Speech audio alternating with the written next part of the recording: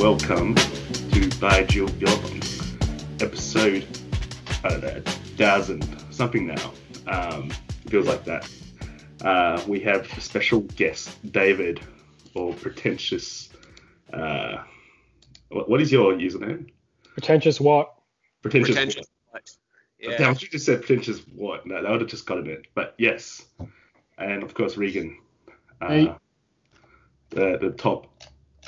No, he's not Stab. Anyway. Yeah, I just want to thank, the indigenous people for letting us on their land, which they actually didn't really let us on. We're kind of like it's a complicated situation, a very horrible one. But it's a very spicy topic in Australia at the moment as we're leading into Australia Day. Did you see that, David? What the Prime Minister said?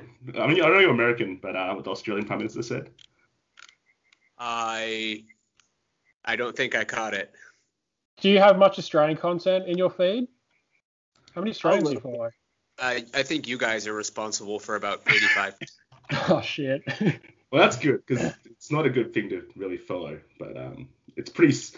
I mean, Scummo, Scummo's trending, which you probably can guess why. Like, ScoMo, Scummo. Okay. Yes. He's our Prime Minister. As you can see, we have a lot of respect for our politicians here. Yeah.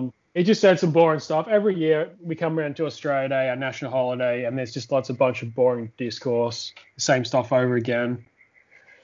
It's like the liberal version of Columbus Day. It's like Columbus Day in sort of like that, but our version. And so the left always tries to cancel it, but the right sort of they do all like this weird dog whistle stuff.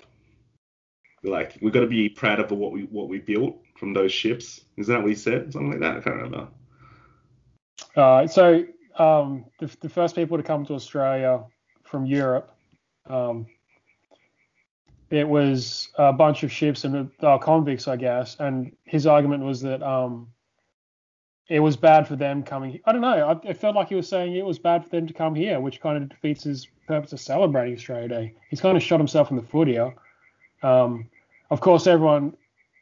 The implication there is that somehow the Indigenous struggle has been equally as bad to the how it is for settlers.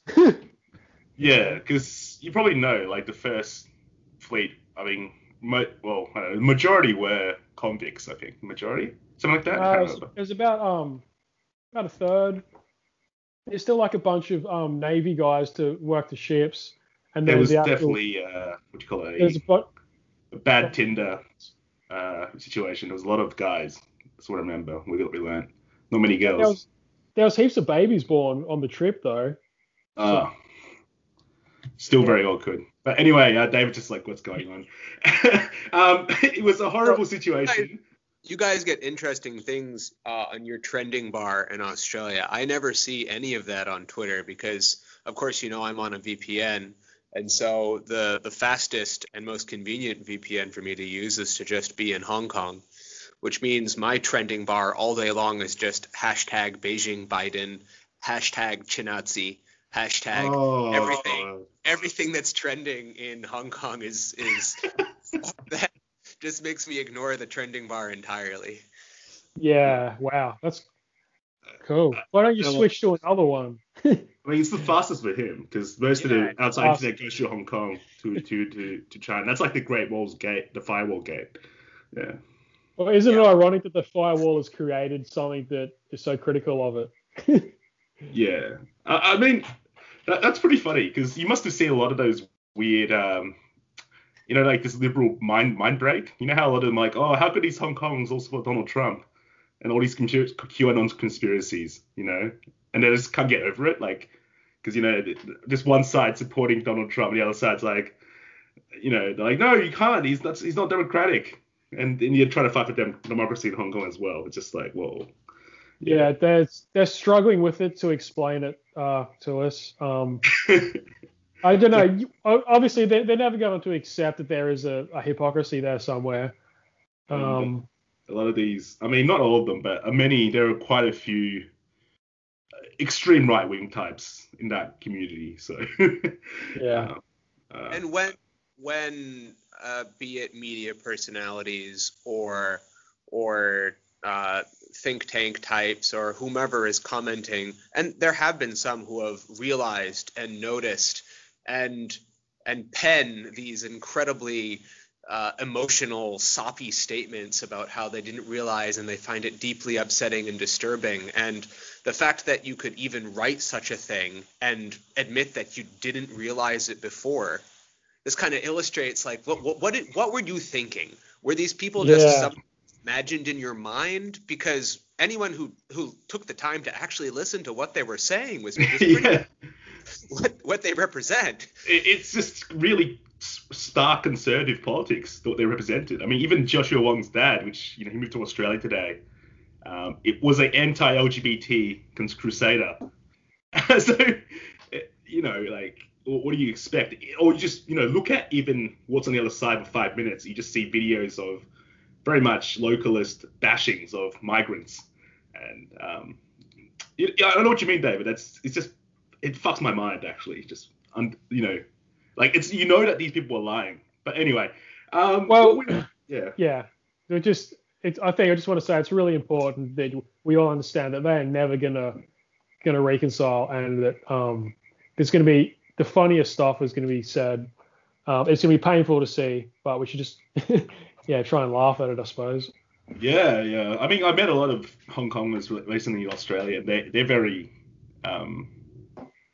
sad because they now have a really bad reputation in the mainland as like potentially crazy nativists, but and they're like, we don't want to be like seen as that, but these like sort of, I don't know, it's like a minority or it's just a lot of youths who are just very, I don't know what they're looking at. But so for people don't know, David's do you want to introduce yourself like an energy specialist? Oh, yeah, sure. So I went to school originally undergraduate for Chinese language, and then did my master's degree in China, focusing on international studies with a strong concentration in energy and energy economics. So started working. I spent my whole career in China in the energy sector, originally focusing primarily on nuclear power, and in the last 2 years, after a little job shift, our company was acquired and started covering a lot more solar and wind and a little bit more just broad focus on Chinese new energy. Mostly working for I know our clients are usually banks that want to build solar power or wind power, and they need somebody to help them convince their credit bureau that it's a good investment in China, which it usually is. They just need the numbers, which we do. Oh, awesome. So it's all money talking at the end here. It's very capitalistic, but it also serves, I guess, ever since that documentary, I think it was a few years ago, I think it was 5 or 6 years ago, where that lady had a big talk in Beijing, and they were talking about like lung disease or breathing like lung cancer or something. Did you see that, David? And that's what kind of made like that green energy kind of push, the anti-pollution push, really big in China. That's what I think is sort of the catalyst. Yeah, well, certainly, I mean, among all the societal ills that you can see some type of different stratified responses in society, clean air is one of the things where, no matter how much money you have, you still have to breathe the same air as everybody else. No matter how much power you have to breathe the same dirty air. And I mean, when I used to live in Beijing, it was just awful, and everybody knew it. Everybody knew they was smoking half a pack a day or something like that. And the clean energy plan in China, various iterations of it go even farther back than 5 years, but the strong implementation of it and the really clear goals and targets. We want to have this many gigawatts of solar and wind by XX date, and we're going to reduce carbon intensity by this much by this date. That really came about, I would say, in the last 2 5-year plans. So in the last decade, of where we started to see really concrete targets for environmental goals. Do you think this came about as sort of a combination of international pressure plus sort of domestic pressure, where people got sort of prosperous enough to start caring about this and sort of just economic needs at heart? Or I'm sure it's a combination of both. I mean, China wants to be seen as much as possible as a a virtuous actor in the climate space, and sometimes the actions and the words don't match up, right? It's sometimes difficult to reconcile talking a lot about renewable energy and still building a bunch of coal plants, but the amount of renewable energy that has been built is unquestionably world leading. And the advances in technology that have led to the economies of scale and have led to the breakthroughs in manufacturing costs compared to a decade ago are all happening here, or primarily happening here, and thanks to the effort of the industry and the government dollars that have been spent to subsidize the industry until it could stand on its own feet. Yeah, actually, that's a big question. Is why is China building so many coal plants? Is this just for sort of new developing areas to get cheap energy, or is there another reason? That's a very complicated question. Part of the simple answer is, demand is still growing, and supply has to rise to meet the demand. Now, China is oversupplied, no doubt. Maybe 10, 15 years ago, China was undersupplied, and you had brownouts, you had blackouts, you had power rationing all the time. And over time, that situation reversed itself. We had, especially coal is in the greater scheme of things, very cheap if you're not building in carbon pricing and carbon markets, and just on the merits of how much it costs to build and fuel and operate, it's cheap compared to other types. And developing economies love it for that reason. It's base load. It's always on. You don't have to worry about it turning off when the sun stops shining or the wind stops blowing. And in China's case, you can get a lot of it at home. So energy security is in the mix. You're not importing this energy fuel. You got it right at home. It's not the greatest. Yeah. It's like all there. One term you're probably very familiar with is the Shanxi Mei Ban. You probably know what I mean. Yeah. Regan probably don't know. So Mei Ban just means coal boss or coal. Okay. Just like that. It's like a coal daddy. So Inner Mongolia and Shanxi coal bosses. These are the epitome, I think, of the so-called Tuhao, which is like rich.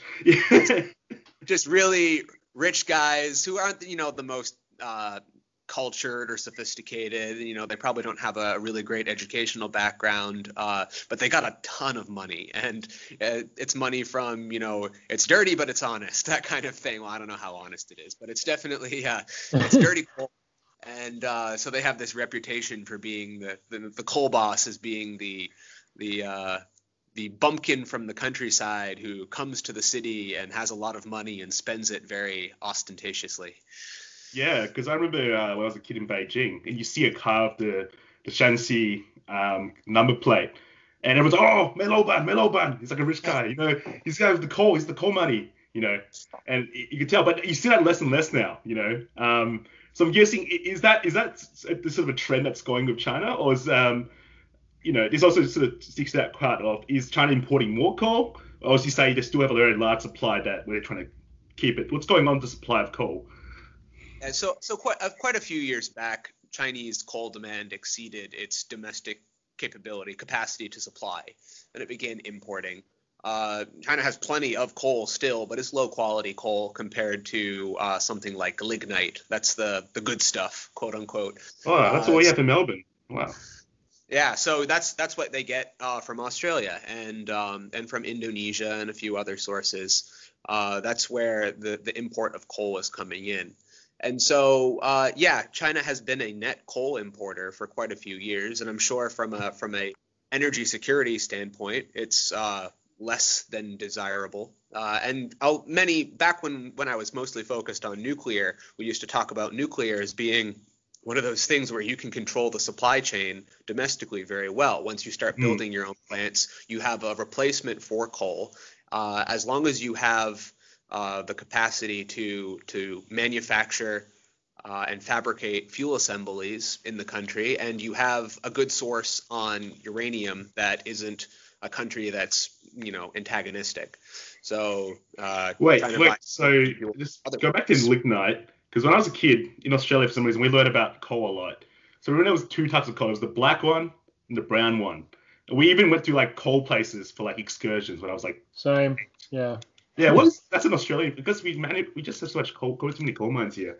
So is lignite the one they use for like making steel, or is that the one for making power?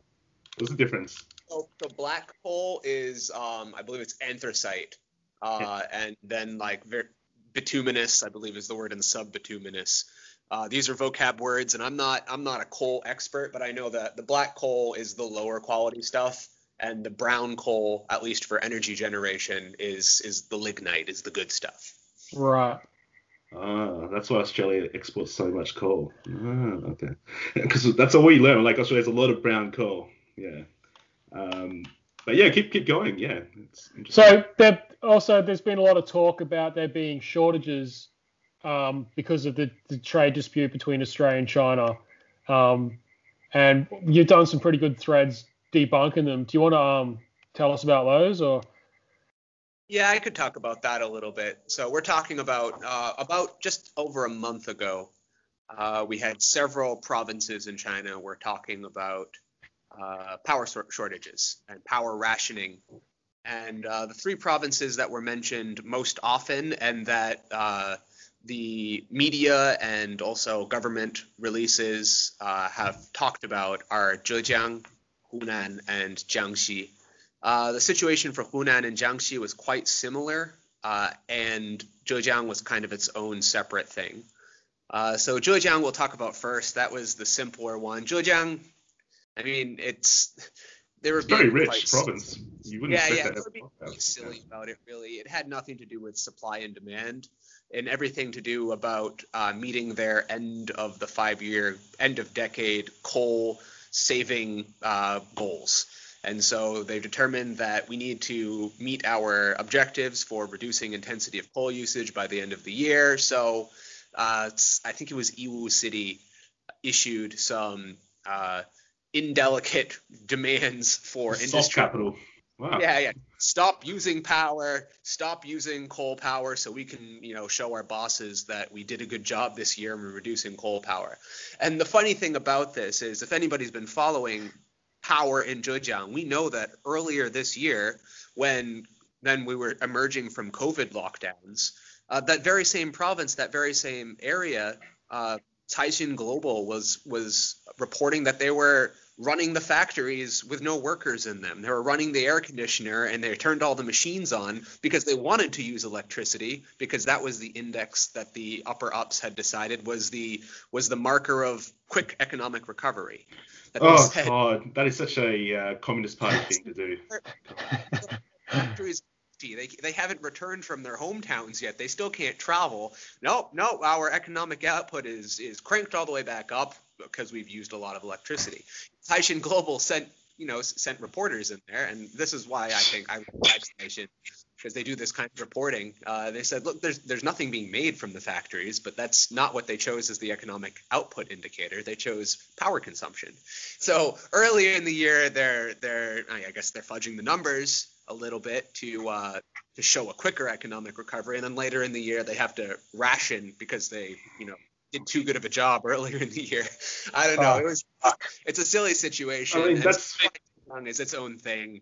The provincial government noticed what was happening, and a couple days later they issued a press release saying, the inappropriate policies have been remedied, and you're not doing that anymore. And so it stopped. Yeah, I mean, Zhejiang, for people that know, is one of the most wealthy provinces in China. So it can sort of mess around at the expense of living standards a bit, I guess.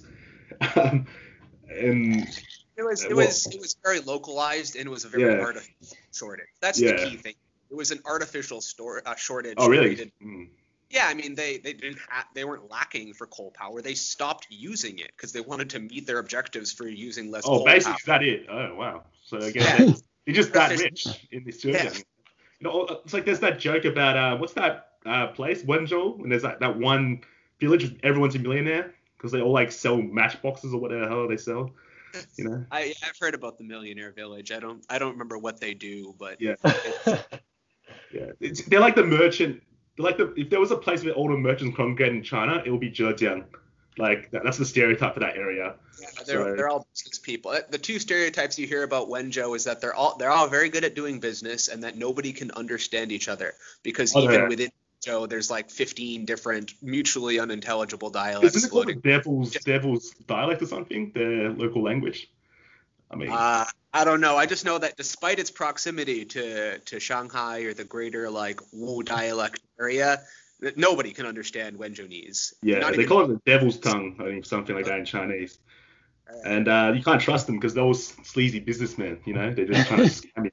That's a Chinese stereotype. I can say that. Okay, that's just a stereotype for those people. I've heard this stereotype too that they're hustlers and they're Yeah, savvy business people, but also we can't trust them. Like you go to like Sushi Hub or something, and like a sushi restaurant in Melbourne, it's always owned by Wenzhounese. It's never a Japanese person. They will do anything. Like they always make a profit. Okay, they always turn a profit on anything. That's the stereotype. But yeah, so not surprised that that the gaming the numbers a bit there. And I know, So, please don't hate me, Angel people. I know I hate your food, but please don't hate me. But yeah.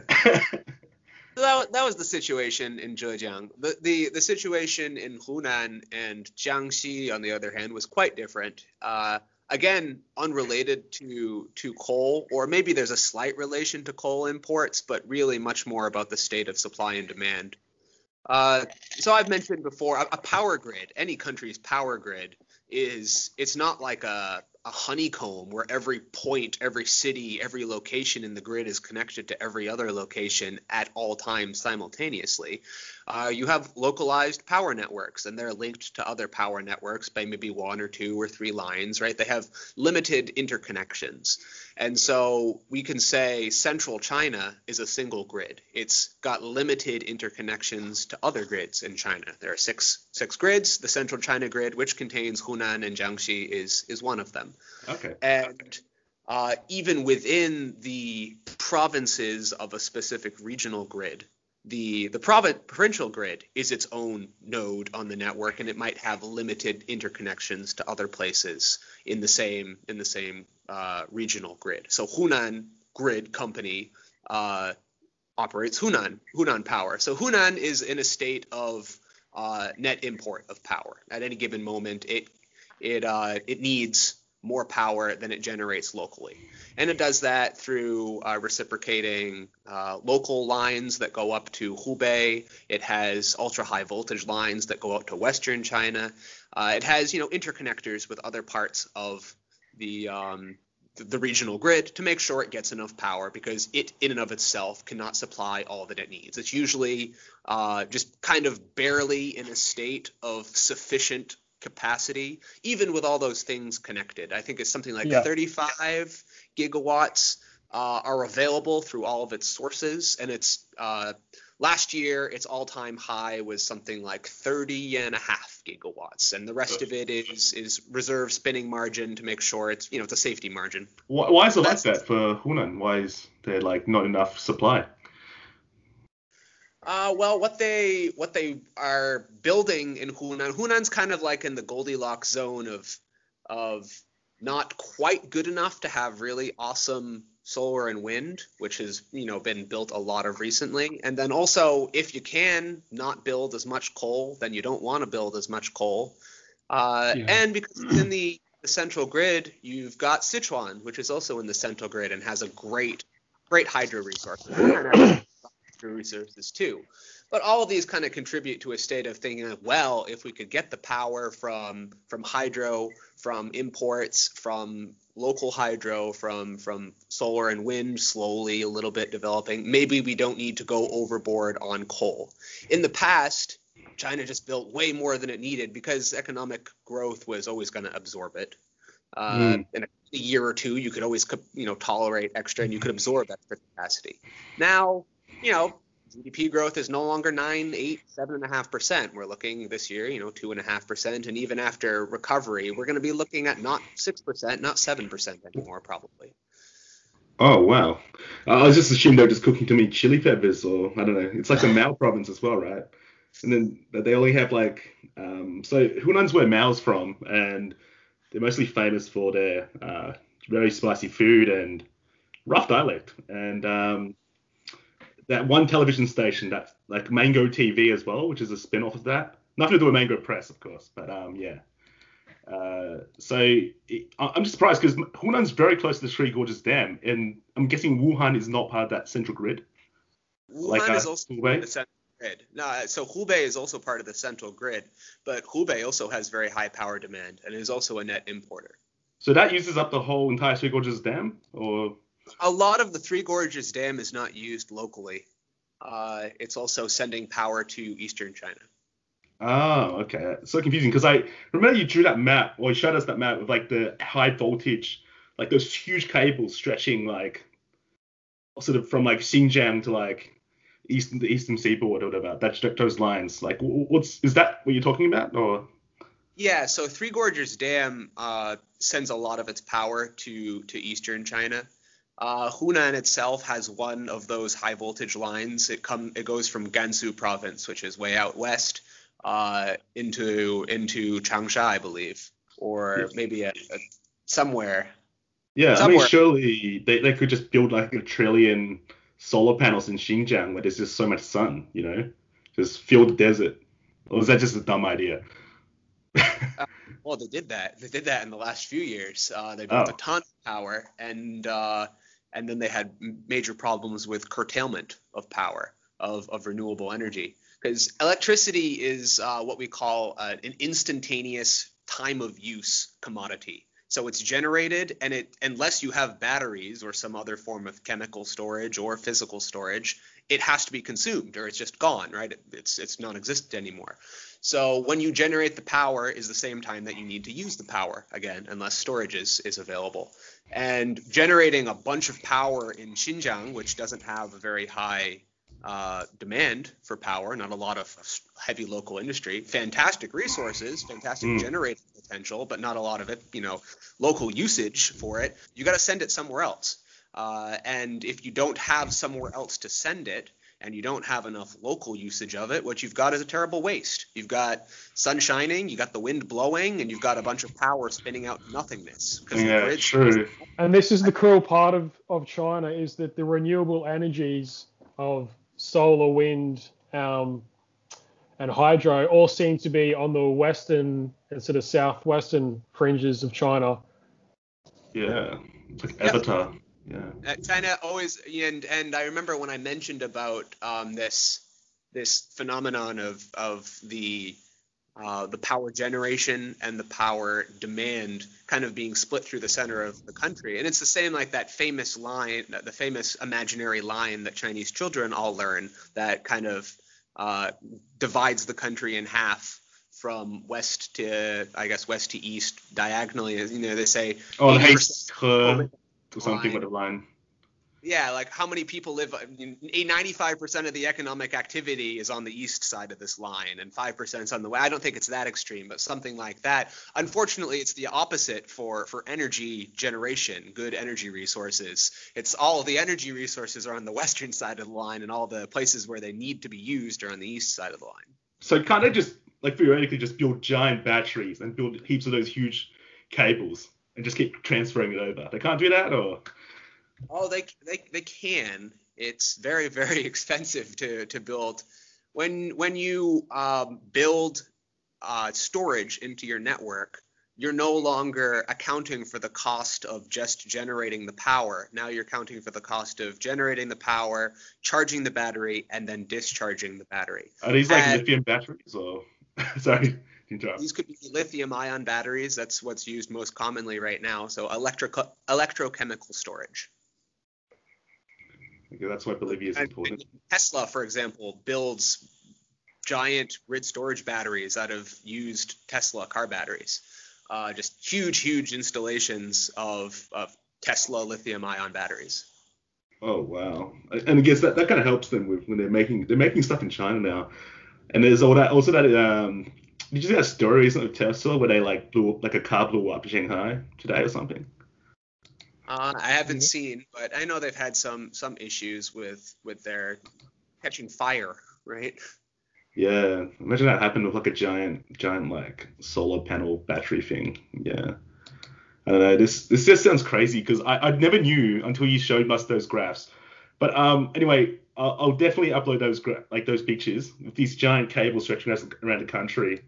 and it's actually quite amazing in just how these type of things exist. Because I knew about there's a lot of major projects in China. There's like that north-south water thing transfer. Yep. But it just seems like the north really has nothing going for it in China. It's just like a wasteland. Of wind, tons and tons of wind, and Oh, really? yeah, all the good wind resources are in northern China, northeastern China. They just don't need it. Dongbei, right, northeast China. They Their have coal GDP there is as well. contracting for the last few years, and they have all this fantastic wind resources. So they're sending it to the northern grid, which includes, of course, Beijing, Tianjin, but also importantly Shandong. Shandong is a huge energy pig in its grid. It has way more demand than it has ability for local generation, so it imports a lot. But there's so many mountains. Surely you could just stick, windmills everywhere or something, turbines. Is that how it works? The generating potential for Shandong is still does not categorize it as a tier 1 or even tier 2 zone. For wind. Wind resources, and generally we'll see how many hours per year that a resource is available. So if you can say something like 2,000 hours a year out of 8,500 or whatever it is a full year, that's pretty good. And I don't think most of the eastern coast is not hitting that on land. Now you can go offshore, and offshore generating hours are much stronger, but also it's much more expensive to build. Yeah, that's always interesting because Shandong has so many people, but I don't know, it's just weird that people want to live in that really mountainous place. It's just, I don't know, these people are weird. But yeah, I don't know. Have you been there, David? Yeah, I've been a couple times. I've been up to a nuke plant there actually, and I went to Qingdao once quite a few years ago. I've climbed the mountain Taishan, and I've been to the capital. Did you go to Confucius's home or whatever? Qufu. I have not been to Qufu. I've been through. Every time I go through it on the train, they have right at the train station. They have this giant mural of Confucius right on the platform, so you can't miss it. It says Qufu, Confucius's home, and just a giant Confucius mural. Yeah. I mean, I just find it really odd because there's like 100 million people in Shandong, and it's very mountainous. It's just like, why out of all the places you could choose, why would you choose Shandong? And it seems like it doesn't really have that many resources either. Most of its economy is on the coast as well. So it's just sort of this. It doesn't make sense for me, but that's another conversation. But yeah, so as well as the northeast question also will make it hard because I'm guessing the northern grid also contains Shanxi, which probably kind of trumps it in power generation, right? Or I'm not sure which grid Shanxi belongs to. I guess it's not going to be the northeast, so it must be the north grid. Yeah. Right. I mean, they're a power exporter, of course. They've got all the coal, and when you want to build a coal plant, if you can get it really close to the source of the coal itself, that of course reduces transport costs on the coal. So they have, you can put a coal plant right next to a mine, and those are called mine mouth coal plants. And they have theoretically the cheapest generating costs of all the coal plants. But of course, it depends on what you're digging out of the ground in Shanxi and where you're sending it. I think they're sending a lot of their power to Beijing, Tianjin, Hebei area. Oh, okay. Yeah, I guess Beijing would be a huge power sink, including that new huge city trying to build, the Jingji. Oh yeah, I only just found out about that place reading this paper. That seems pretty cool. Is that Xiong'an, the new capital? Yeah. Yeah, they it was announced a couple years ago. It got a lot of press. It's very exciting. It's going to be 100% green powered new capital. And I've met with a couple of think tanks and government research bodies that are eventually going to be moved out there, that their office will be moved to Xiong'an in 3 or 5 years or whenever it's being finished. But that, they're kind of mixed feelings about it because if they're going to work there now, they can't live in Beijing anymore.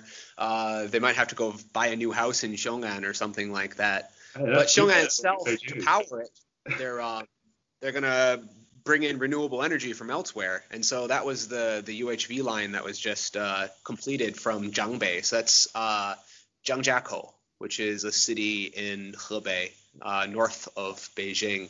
And it's got a big wind and solar generating base there, mostly wind, I think. And they're going to be piping that power basically right down to Xiong'an. So they got their renewable energy IV drip, so to speak. Right. That's good then. I mean, it's really good for Hebei, which is, kind of been hamstrung by the fact that its two biggest cities really got taken out of its jurisdiction since the start of the People's Republic.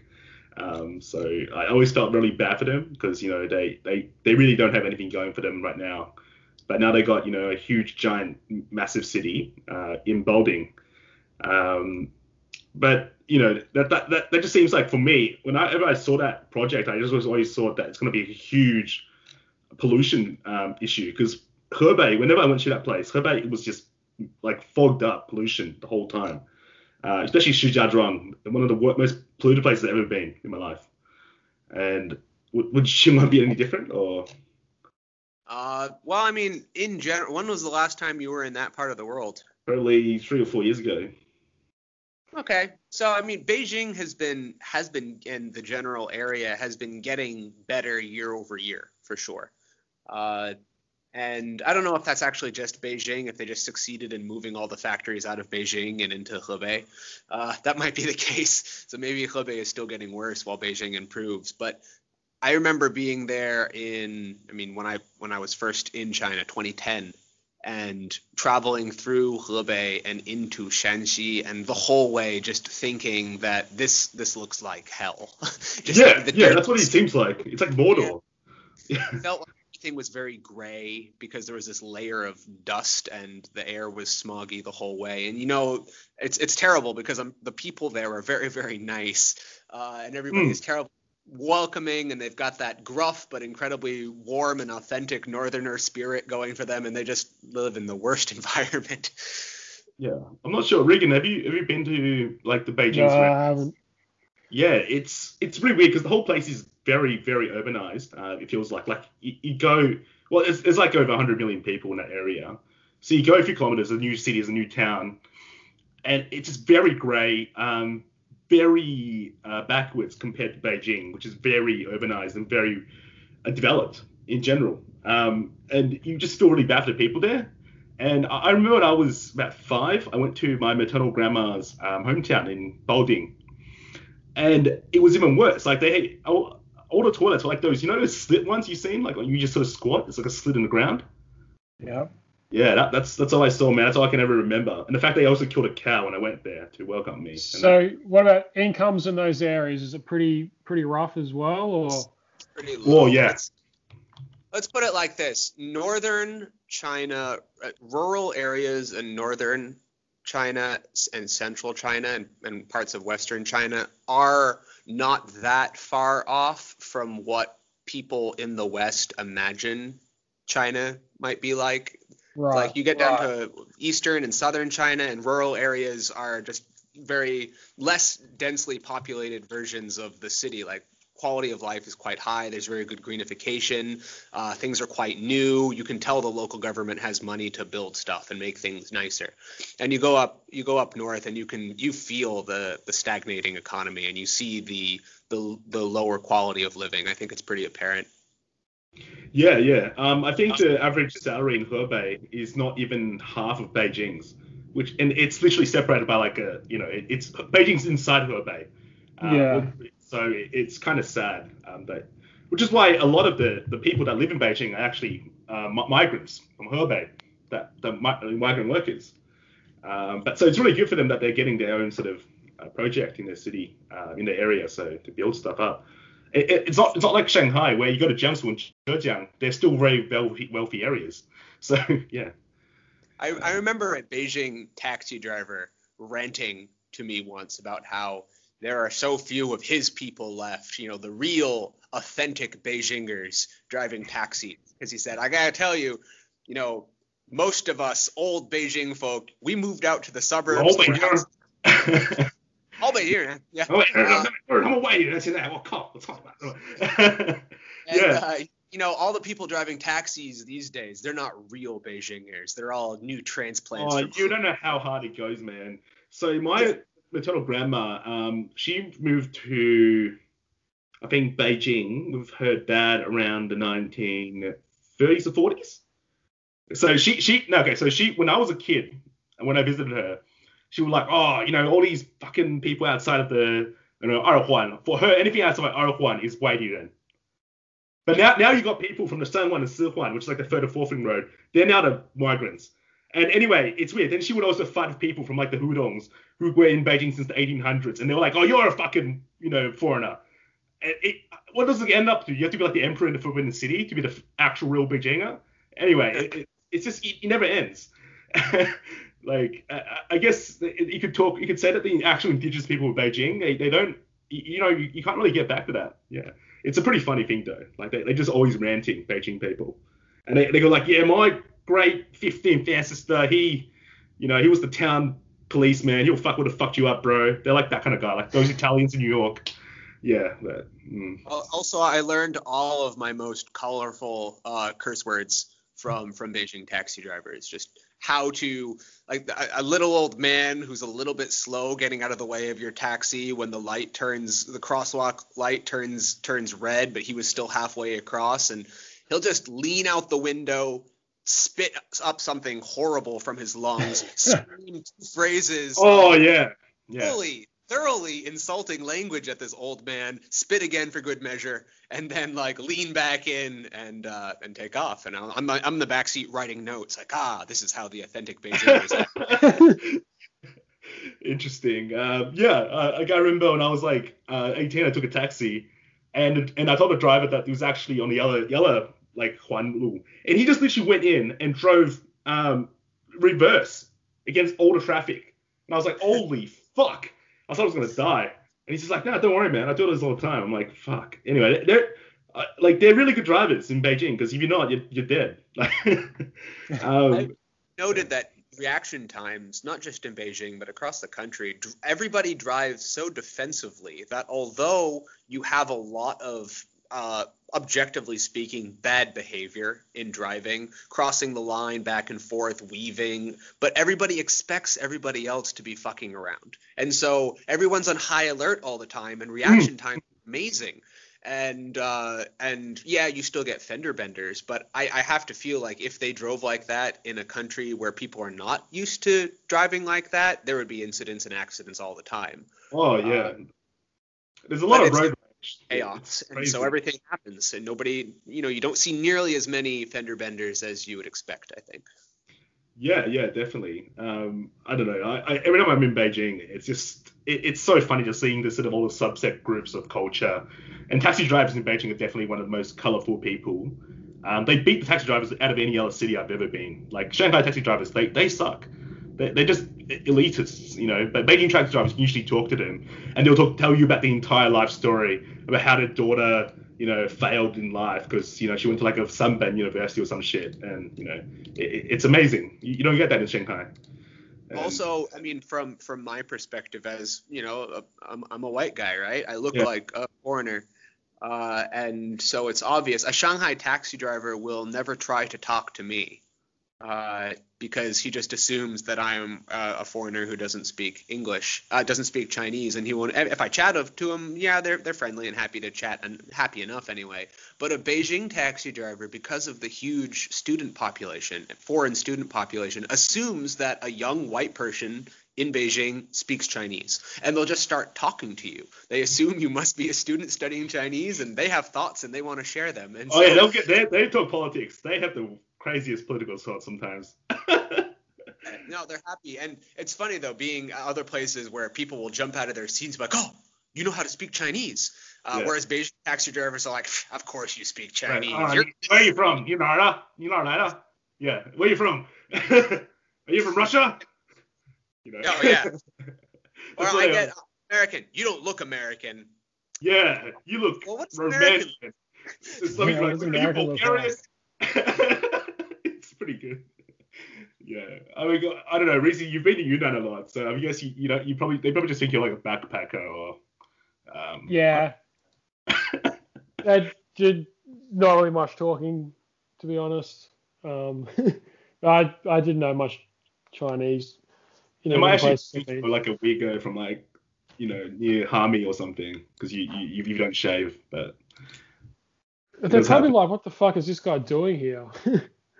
Because yeah. But, yeah. All right, dude. Thanks for I don't know. I guess it's obviously a very interesting topic, and it's interesting to see how sort of government inefficiencies at times can stuff things up.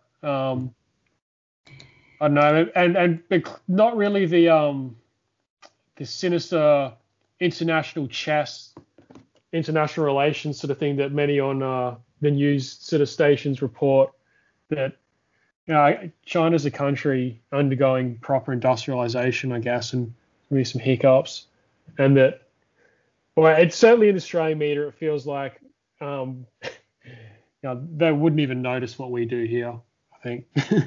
Yeah, because no one cares here. The way the coal story, the power shortages story was covered was so the Schadenfreude was so apparent and misplaced, of course, and anyone in the sector, in the Chinese power sector, knew that. We knew that whether or not shipments of coal circling off the coast, Australian coal circling off the coast, could make it inland and up the river to Hunan, like let's just be logical. Hunan Power was not going to be using Australian coal anyway. But also, more importantly than that, to believe that was the case, you would have had to believe that there were power plants sitting abandoned in Hunan, fully operational, begging for somebody to fill their coffers with coal so that they could crank up the boilers. Like how, like that just made so little sense. And so short of directly phrasing it as a causal relationship, which I think even the most hawkish media commentators knew better than to do, they still couldn't help themselves, and they would put it in juxtaposition. 100%, yeah. Next, this comes as China refuses to accept the best coal in the world, Australian coal. Yes, those things are both true at the same time. Oh wait, we have the best coal? Okay. You should know better than to, like, if you put them in two paragraphs in a news story side to side, even if it's not supposed to be causal, it looks like you're saying it's causal. It's also sort of a type of pride in Australia. So there's a lot of cope because we're trying to look like we don't need China. So you don't know how much our Prime Minister loves coal. He brought a piece of coal into Parliament once. And what did he do with it? Tracy, did he like kiss it or something? No, he just held it up. Yeah, he's a weirdo. So here's the important thing about Australian coal too. You guys are fine. Newcastle coal prices, if you take a look at what they've done over the last month, you found other buyers for them. It's not like the price plummeted because all of a sudden you had too much of the stuff and you couldn't find any buyers for it. Australia very quickly found other sources for coal. So also the glee on the pro-China side, was also misplaced. And it's all this, both sides showing a lot more interest in politics than in the reality of trade and commodities. In international economics, like, both sides are fine. China, it was maybe a little bit more important of a customer for Australia than Australia was as a supplier for China. But at the end of the day, both sides are going to be okay. The market will correct itself. There's a lot of countries that buy and sell coal, and there's a lot of space for the market to correct itself. I'm just curious. Does this have to do with anything? Because today there's a huge story in ASX about lithium shares, which skyrocketed up 11-20% in the last week in Australia. There's this coal demand. Obviously, it's intersectional. It's all connected, right? Is this connected in any way or recently with China or? I got to be honest. I don't know much about lithium. Oh, okay. I don't know much about lithium pricing or what it's being used for. So sorry. Okay, yeah, it's just crazy because most shares in Australia have been going down apart from like the lending ones like Afterpay, and this resource share just went skyrocketed up, and A lot of millionaires have been made. Like it went up 6% today, which is massive. Yeah. And I'm also just as you talked about like the fact that politics have made it look like it's now a sort of war, like everyone trying to get one over, get to own the other side. It's kind of sad that this kind of the truth gets buried in between. No one's really owning anyone. I guess, yeah. There are so few people that are in the right position to have really strong and appropriately influenced takes, and it will be week after week. It will be different things that will come up, and at least in the little microcosm of the world that we live in on Twitter, there might only be one or two qualified, credible analysts who could even have a commentary, right? Like there's a couple people on there. If you want, there's the guy who does the commodities. But a weak guy, what's his name? Trade. Yeah, Darren in Shanghai. Yeah. Right, and you've got the airplane consultant in Shanghai. Like you've got these highly specialized experts and consultants. And I mean, I do my thing in nuclear and a little bit. Fortunately, in renewable energy and in carbon world, there's a stronger voice both online and in the general world because it's a hot, important topic. And don't get it wrong, I am by no means the most authoritative or experienced in this space, not even on China Twitter. There are people that I would definitely defer to in this space that I think have very sharp, very well-informed takes. But when you look at something like if there was suddenly an airplane, China airplane something related story, and China's saying one thing and the United States is saying another thing, and pro-China Twitter is trying to form a consensus on what they think, and anti-China Twitter is trying to form a consensus on what they think, and none of them know what the hell they're talking about. I mean, that's the narrative in there. I mean, as I said, it's a lot of I really despise lots of the. I mean, you all know my view on China watches. I talk about a lot, but lots of the ultra nationalists, they go way too far in trying to get it own. It just backfires so many times. And this is another example, yeah. And so there's a few people in the space there that I want to hear from and I want to know, and I'll take the opinion of the one person whose whole career is doing this one thing in China, then 1,000 angry retweeted, quote tweeted things from a well-meaning person who's in DC, even somebody who's pro-China, anti-imperialism, but they're in DC, and so they only have a portion of the story, and they don't actually speak Chinese. And I'm talking about your gray zone type people, right? Sometimes they come up with takes that we agree with, but I don't think they had any of the important details to back it up. I don't think they had any of the in-country experience of the language. I'll be honest. I've talked to the grey zones in DM quite a few times, and they're actually very well-meaning. Because when I give them a fact that refutes like one of the hypotheses, they just drop the hypothesis altogether. They're like, okay, this obviously doesn't work, or it's fake. You know what I mean? And this is not the same as I've encountered with mainstream journalists in the West. Yeah. I guess the point is that even I think I'm probably a prime example. I'm constantly commenting on stuff that really I shouldn't, like hopefully no one takes me too seriously. Yeah, but at least you always say you're not an expert. You're not like trying to pretend, I'm the, the king of this. I guess it's, that's why I guess from my perspective, pro-China Twitter should be as friendly as possible so we can attract those people who do have those, very niche interests or qualifications to give us some good information on stuff. That's why we love you, Dave. Yeah. There's a lot of people that don't like you. I always defend you, but I don't like you for some reason.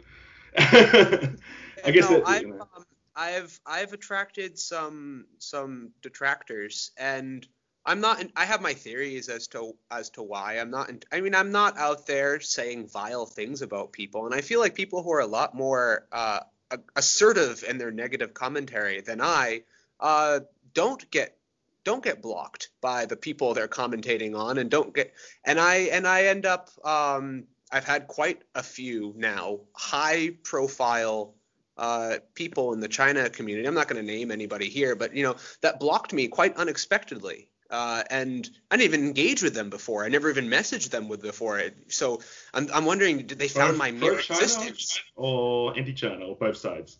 Both sides. Hmm. Yeah. And so, my mere existence to the anti-China side sometimes, I guess maybe they find me smug, right? I can be smug sometime. I get it. Like maybe they find me smug and annoying. I rag on U.S. institutions quite a bit I and mean, there's consider, nothing wrong with that. It's part of democracy, surely, isn't it? right? I'm born of a U.S. institution, the most institutionally inclined of them all. Freaking Sice Hopkins, right? Yeah. Half the alumni are on here saying terrible things, and Oh, yeah. Hmm.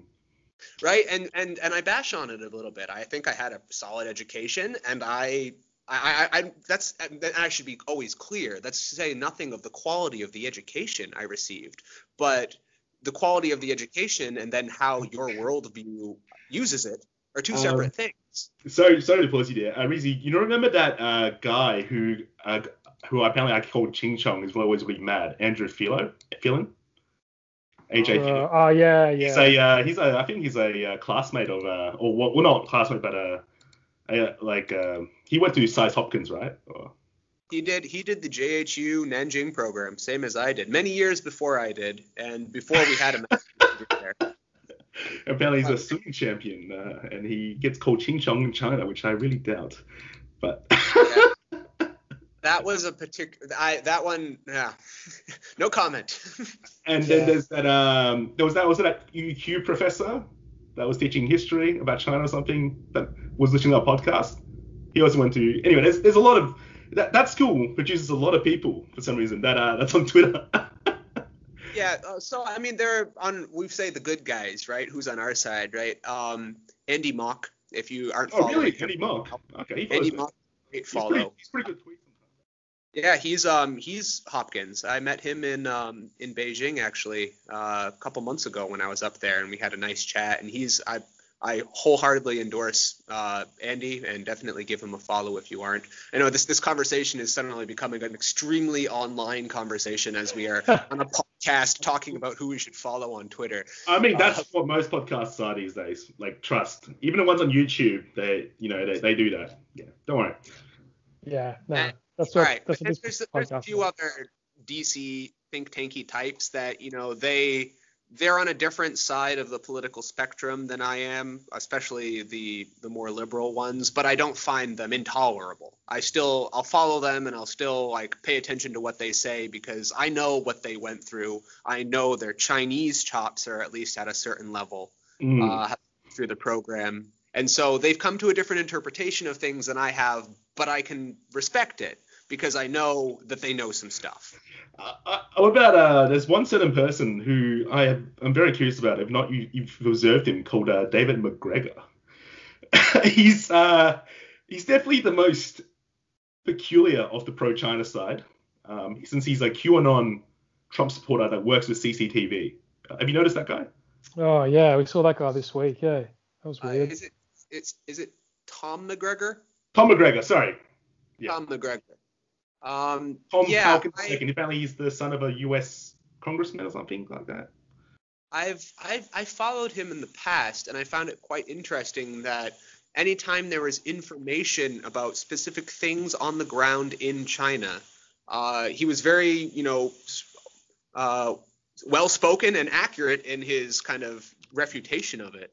I wonder how he reconciles exactly that position with his what is a very conservative MAGA QAnon type political platform, and it's very interesting to me. I mean, that kind of shows that China's media landscape, even its sort of localized state media, is not as one-sided as it seems.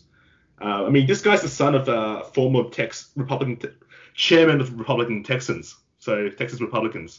That's pretty conservative if you think about it. Undoubtedly. And there's also Six Note, which is they always go against the grain of the state media. Yeah, Six Note's great, pretty cool actually. I enjoy some of their cultural stuff as well. Got interesting writing about. Yeah, they've definitely and I don't know how. I know they're tagged as state-affiliated media, and I think that's because they're a side project or a pet project of one of the provincial broadcasters, something Yeah, like they're that. directly funded by the Shanghai government, actually, municipal government. Yeah. So they're, along with Caixin, they're definitely pushing the line of how far they can go in their reporting of China. And I think it's an interesting case to see, because and again, without naming names, but some of the people in the editorial staff, you can imagine how they would write and what they would write if they were working for BBC or for Washington. No, there's a lot of very much Reuters undertones in a lot of their articles. Like the main who's the main editor? They had that I can't remember his name. They have a head of news who has pointed out several times that he is not the main editor. Not him. But anyway, he's very much the standard DC lib. Yeah, that guy. Can't remember his name. There's too many people. And are you talking about Polk? David Polk? Yeah, he's a super lib. There's another one. There's a Chinese guy. Okay. He's also like basically a boba lib if you ever talk to him. Right, and so I find it interesting, though, that they are in the position of they would probably write about these things totally differently if they were working for a different outlet, but they are working for an outlet in China, and they have a career here, and they are writing for state-affiliated media, and so they have to balance it, and somehow I feel like in the end that means like you miraculously end up with a very balanced take on what it, they have to even out what they would want to say if they worked for Reuters versus what they're allowed to say because they're here, and you get something quite nuanced. I don't know. I think Six Note, because I know some of the people that worked in it in Australia, and I don't know. There's very dodgy stuff going on sometimes, and I do question. I don't know.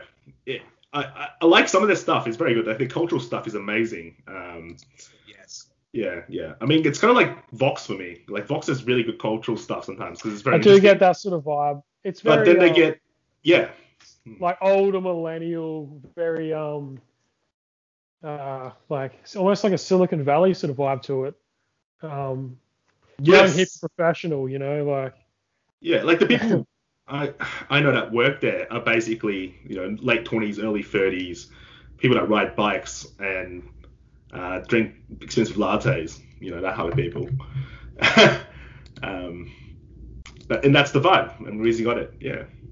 But I know what you mean. It's a very interesting project.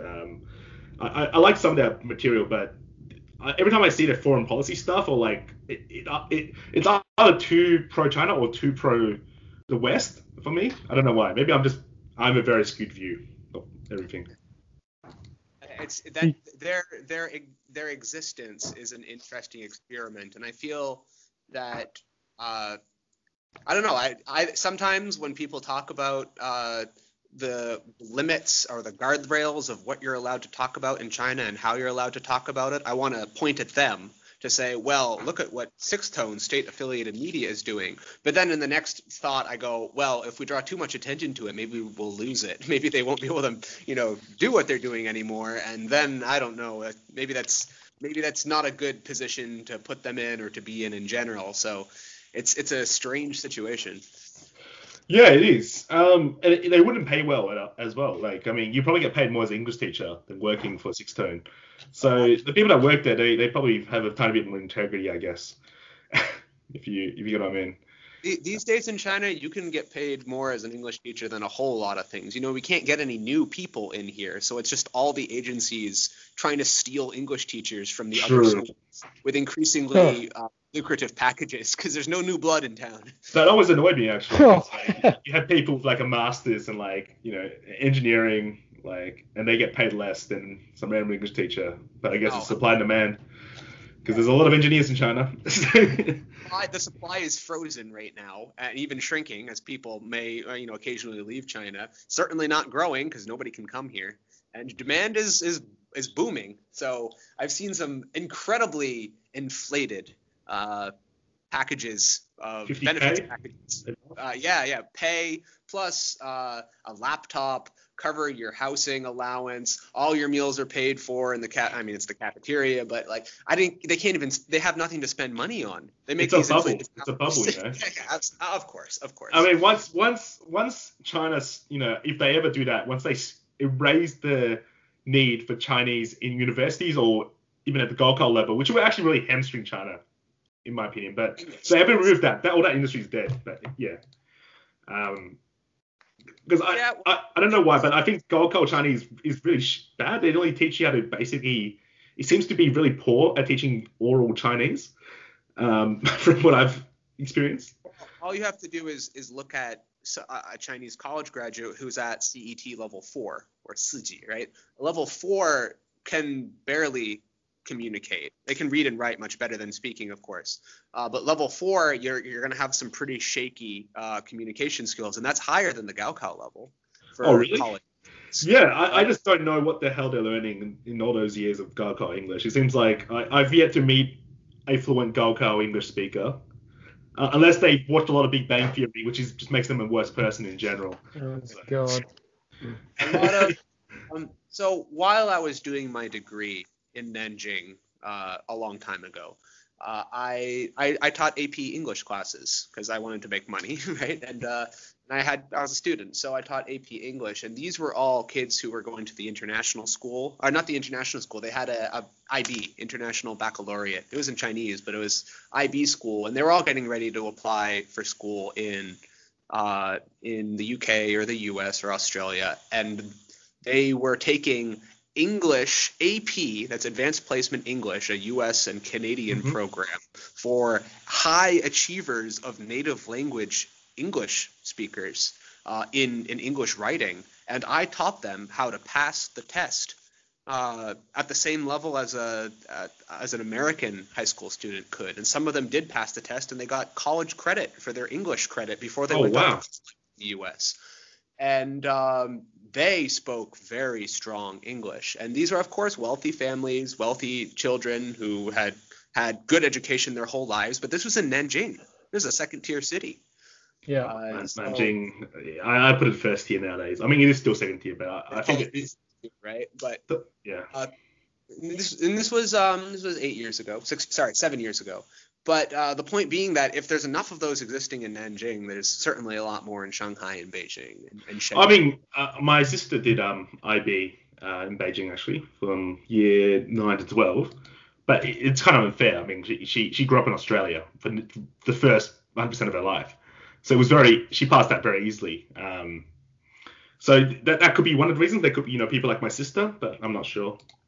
But otherwise, she did really poorly in Chinese. So that's the trade-off.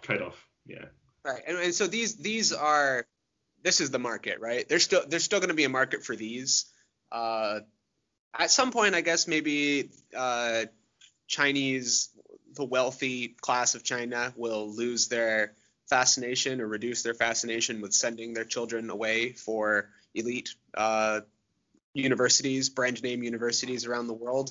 But that's going to also take a significant kind of socio-cultural realignment of how employers in China see Chinese universities versus international universities. When you can finally go to a school in China, aside from Beida or Tsinghua, and get the same cred that you got for sending your kid away to Harvard, then you can say, like, China's arrived, at least in the educational perspective.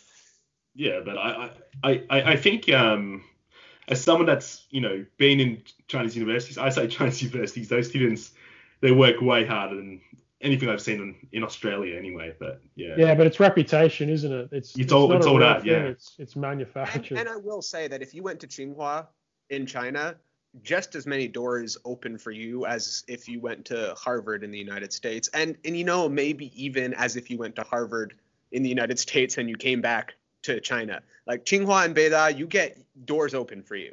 Yeah. I mean, I did a semester at Beida, and even that just gives me a lot of credit for no reason. But anyway, I didn't do anything. Yeah, me too. My study abroad was at Beida, and I still get the googly eyes. Yeah, they're like, oh my god, you must be a genius. I'm like, no, I was like the dumbest guy because everyone else worked hard. I just paid for the program. It was hosted at Beida. Yeah, but still, you went to Beida. I was like, I don't think. Okay, yes, you're right. I went to Beida. I mean, in China, the standards are so hard to get into the top 2. It's insane. You literally have to be a robot, like in terms of study. So. And even being a robot is sometimes not enough. If you're from another province, the quota, or Hubei, like my girlfriend's hometown in Hubei, the quota for her whole city for students to go study in Beijing was like 15 or something. It's insanely difficult for you to be able to go to Beijing for school if you're not from the chosen cities. That's why you get this Beijing privilege, because Beijing has all the best unis and they have all the most spots. And there's like a lot of lament from Jiangsu province because they're one of the wealthiest provinces, but they have one of the least quotas, like smallest quotas, and they get no extra marks for whatever because they're too wealthy. So cities like Suzhou or the northern Hubei cities, they basically get left behind because they're not as wealthy as the south, but they get grouped together. So anyway, that's another story about inequality in Jiangsu, Hubei, and Jiangnan clash. But yeah. On that note, culture clash between southern and northern Jiangsu to the extent where people in central Jiangsu have invented the word Suzhong because they don't want to be associated with northern Jiangsu. Hey, they still find ways to discriminate no matter what. Like you can look at Nanjing, they call it Huijing, which is like capital of Anhui, which is not true. But anyway. Sorry, what was that, Regan? I think he wants to call it. Yeah, let's wrap it up. We've done for an hour and a half here, so. Thanks for coming on the show, dude, and